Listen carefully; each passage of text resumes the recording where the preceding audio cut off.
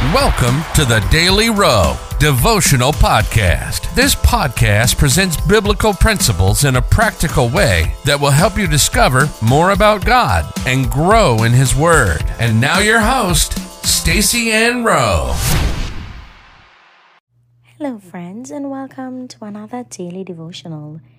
Today we focus on the topic, Dare to Dream Again. The Bible verse comes to us from Proverbs 29 verse 18. Where there is no revelation, people cast off restraint, but blessed is the one who heeds wisdom's instruction. In life, we often encounter moments when our dreams seem distant, and the challenges we face can make us question the very essence of our hopes and aspirations.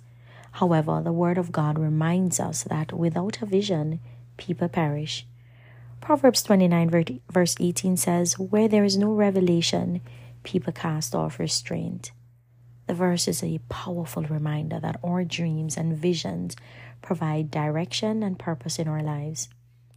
God has placed dreams in our hearts for a reason.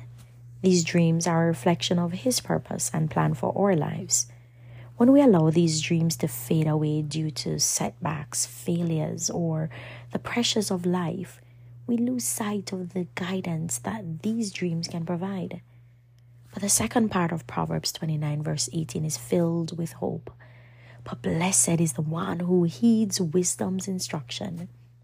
This means that when we pay attention to the wisdom found in God's word, we can dare to dream again with confidence.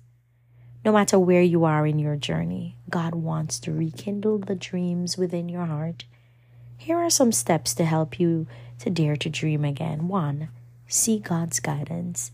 Spend time in prayer and meditation, seeking His direction and listening to His voice. 2. Reflect on your passions. What are the things that make your heart come alive? These passions often point toward your dreams. 3. Overcome fear. Trust in God's promise that He has not given us a spirit of fear, according to 2 Timothy 1 verse 7. 4. Embrace new beginnings.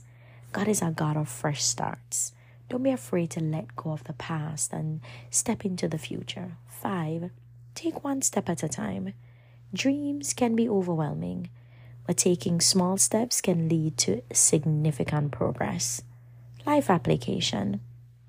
Remember, the dreams God has placed in your heart are there for a purpose. Dare to dream again.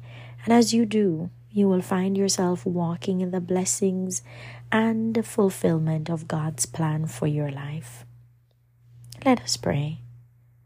Father, we come before you with gratitude in our hearts for the dreams and visions you've placed within us. We recognize that without a vision, people perish, and we want to live a life filled with purpose and direction. Lord, we admit that there have been times when we let our dreams fade away due to fear, setbacks, or the demands of life. But today, we want to dare to dream again. We want to rediscover the visions you have for our lives. In Jesus' name, amen.